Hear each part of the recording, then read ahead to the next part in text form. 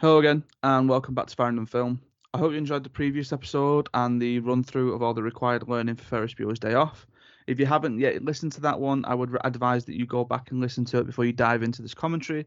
This is obviously the commentary episode for Ferris Bueller. I'm not going to go through the spiel of why I do these commentaries. It should be pretty apparent now of the idea of how you use them. So you would watch them when you re-watch the film, when you revise for the exam and all that kind of stuff. And it's just going to be chock full of different things, different bits of analysis and all that kind of stuff that essentially forms good revision for you. So with that being said, at the time of recording, which I'm not going to lie, is Saturday the something of June. It's right at the beginning of the month. This film is on Netflix, so it might be easier for you to just kind of load up Netflix, press play on Netflix, and then carry on with that. If not, I'm sure that I'll be able to update the social media with where you can find it in order for you to kind of go across with this. So if we are ready, then I'm going to press play. Once again, I'll kind of mute on and off and drop in with different little bits of things. But we are starting with Ferris Bueller's Day Off. It's 1 hour 43 minutes. So in 3, 2, 1, play. Starting off with the Paramount logo.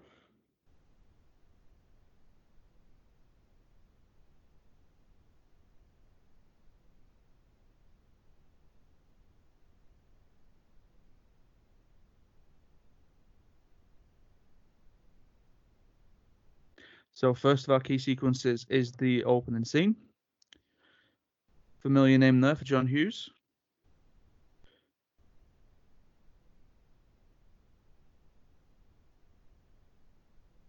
So our establishing shot, classically suburban upper middle class home, a white house, iconographic.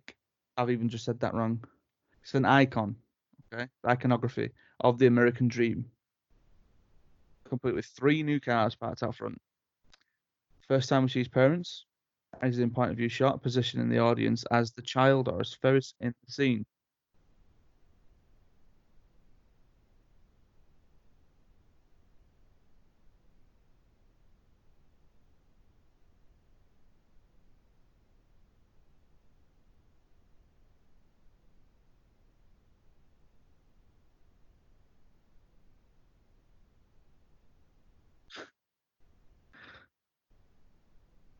Here's Jeannie.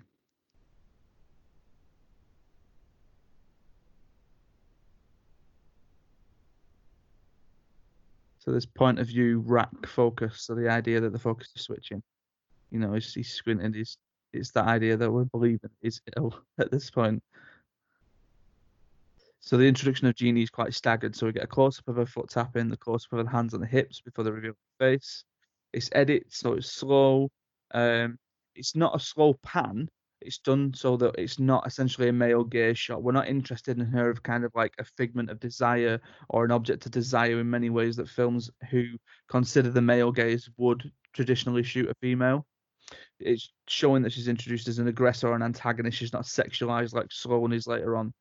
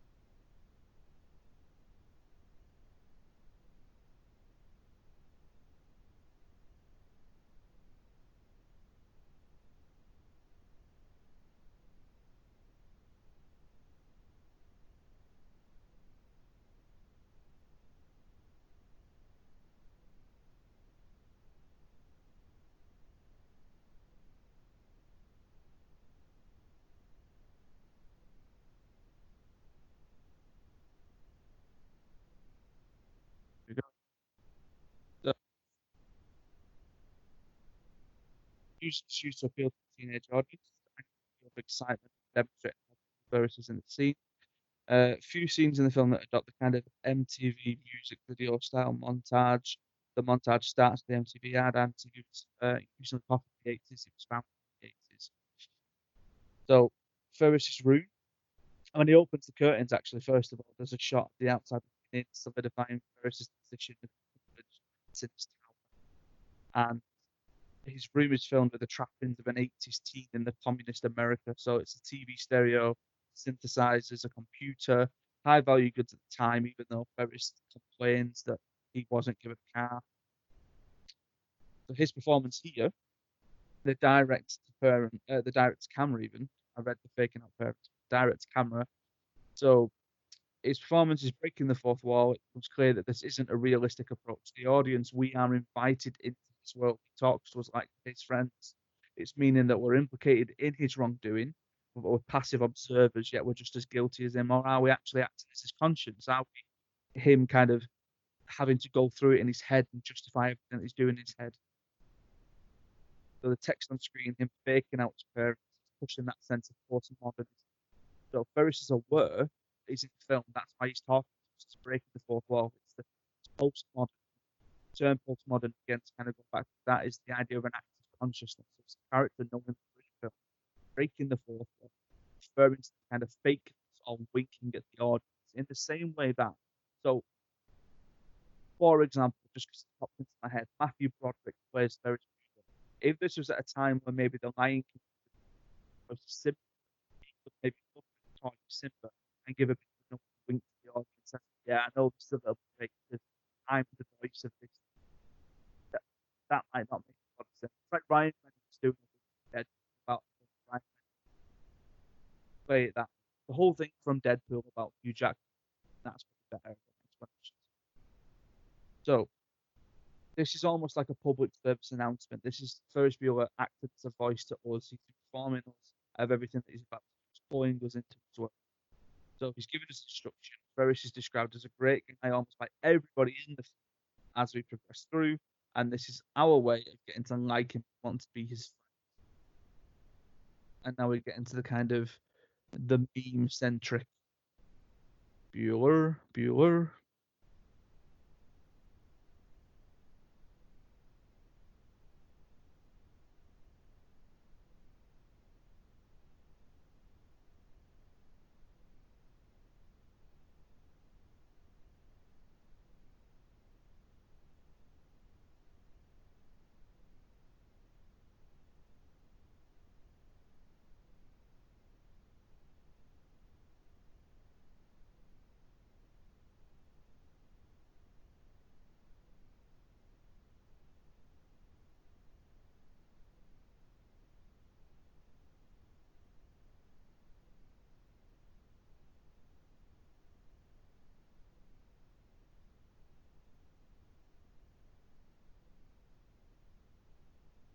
I was going to make the really strange, I suppose not strange observation that Cameron's house looks a little bit like the house from Ex Machina.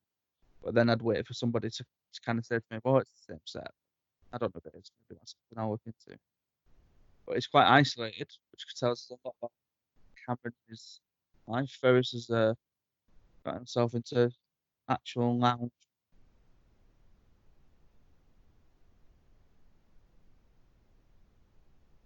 whereas Cameron's actually ill. Probably the catalyst for Ferris deciding to have a day.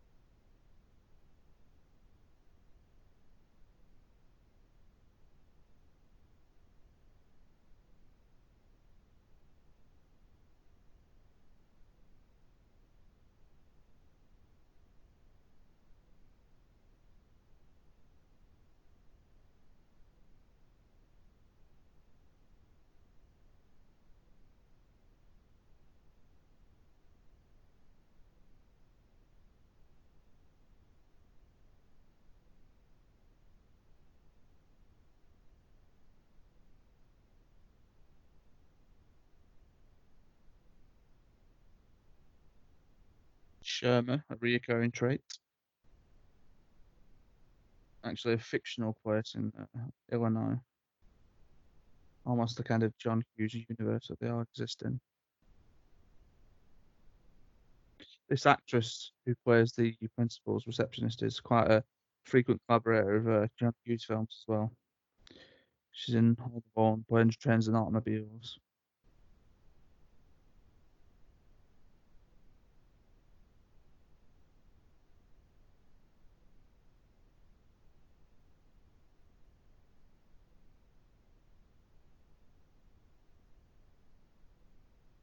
I read something quite interesting about the character of the principal of Ed Rooney, and John Hughes took the actor around where John Hughes had grown up, and they went into the school and they spoke to the principal and they met with the principal, and the actor didn't really understand why John Hughes was introducing the principal, John Hughes's actual old principal, to the actor.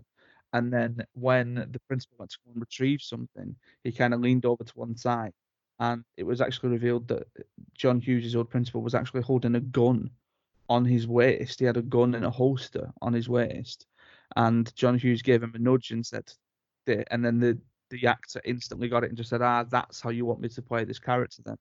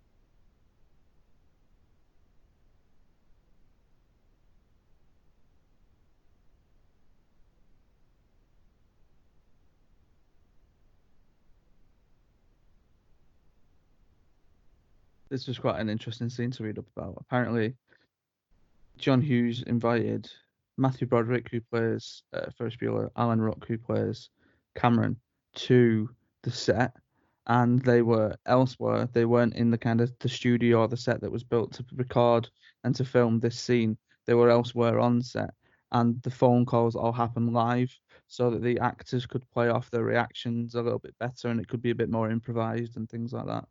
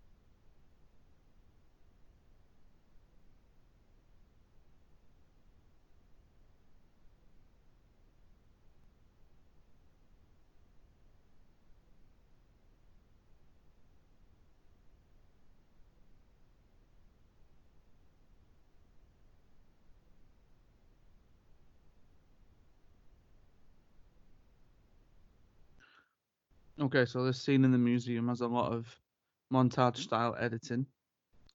There's a lot of static shots, when either the camera or the characters move. It's done to reflect the nature of the art that they're looking at.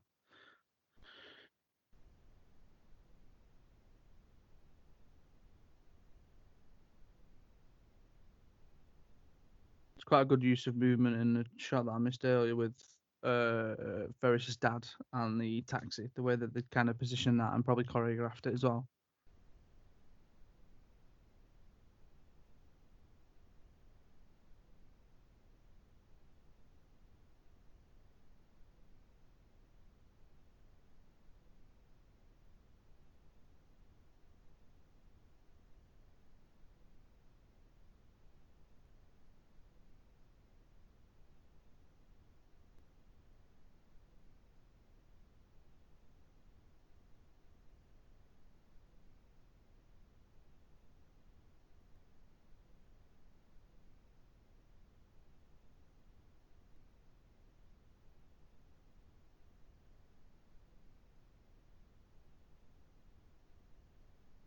So Cameron's performance here, as the film cuts between his face and that of a painting that gets ever closer, it just increases every time.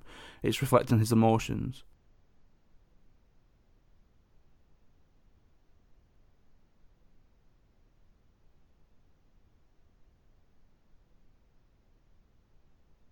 The second half of the clip reflects the vibrancy of the city and Ferris's energy and ambition.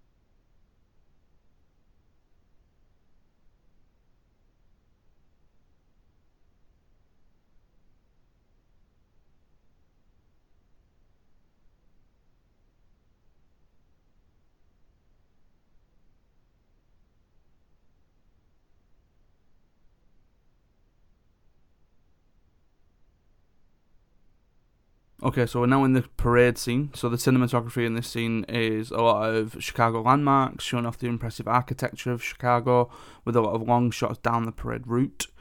It's covered in American flags, so it almost appears as though the shots are at times it's framing Ferris on the float, but it looks at the corners of the frames and the reflections of the windows, and the American flag is almost like a celebration. So the whole scene, in essence, is a celebration of America's greatness and diversity, and the advert for the American dream that's pinpointed and kind of anchored down by the use of the flags. The happy, smiling faces of the different ages, the statuses, the race, all dancing together. Cameras placed in the crowd, we're all looking up at Ferris, we're in wonder of him. He's part of the masses, he's in an elevated position on the floor in society, as well as being as a wealthy white male. So what I mean by that is that around the time of the 80s economic boom, where white middle class people would have been the kind of centre point of society, that's definitely what's coming across here in this scene with Ferris. The implementation of the use of a Beatles song. So the idea of when he starts singing Twist and Shout, it's the idea of Beatlemania, so everyone's kind of like pandering around him. The sound of the crowd, the music bleeding into his dad's office, connoting the celebration of America, the celebration of youth. They can't be stopped and they're embraced by all generations. Now this is totally different to what we saw in Rebel Without a Cause, where they didn't really know what to do with teenagers, and now they're being celebrated. They've come one into their own, essentially.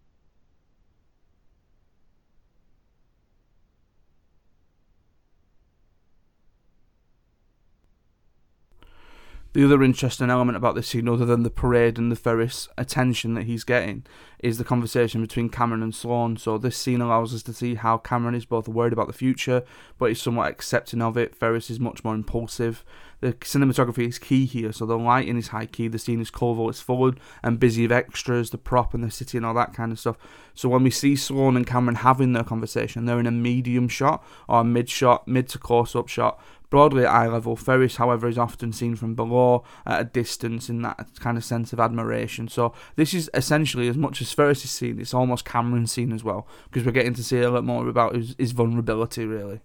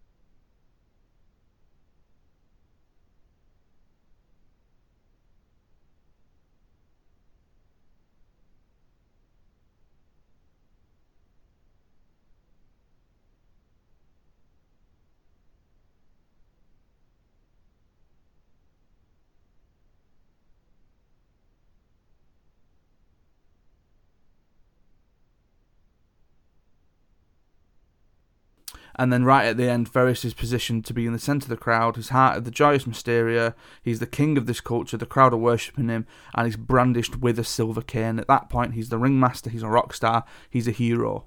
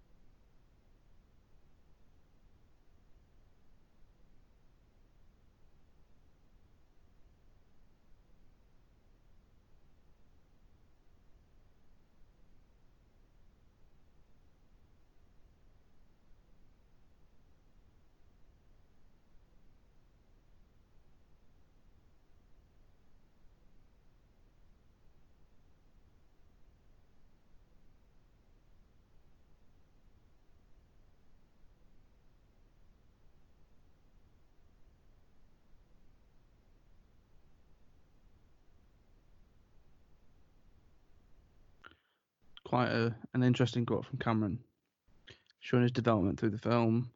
I was going to terms with the fact that his relationship with his dad, he's undermined his own destiny so far, and it's got the themes of fear, rebellion, conflict, peer pressure, and how they've affected Cameron. And this is all coming to the front here with him damaging the car.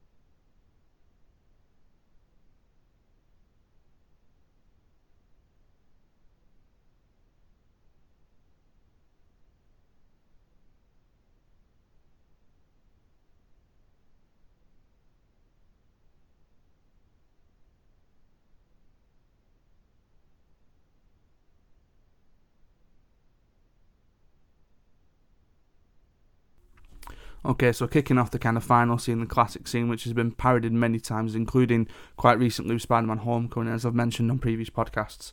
So it's interesting to see that initially, Ferris's mum is more concerned with her job and her success rather than Jeanie's arrest for speeding. This seems to emphasise the themes of capitalism and materialism, so this idea that she's more bothered about the fact that she lost, I think it's the Vermont job, and she was going to use the money to buy Ferris a car, and it was just about that kind of accumulation of different things that they were going to get, and she's upset with Jeanie that she's not been able to do that, rather than why Jeanie's been arrested. The scene is especially noted for its great use of parallel editing. So there's 3 different narratives that are happening at once. So there's the idea of Ferris is trying to run home, and Jeanie's trying to beat Ferris home there. The parents are going home as well at the same time. Ed Rooney's still knocking about somewhere. And we get cross-cuts between the 3.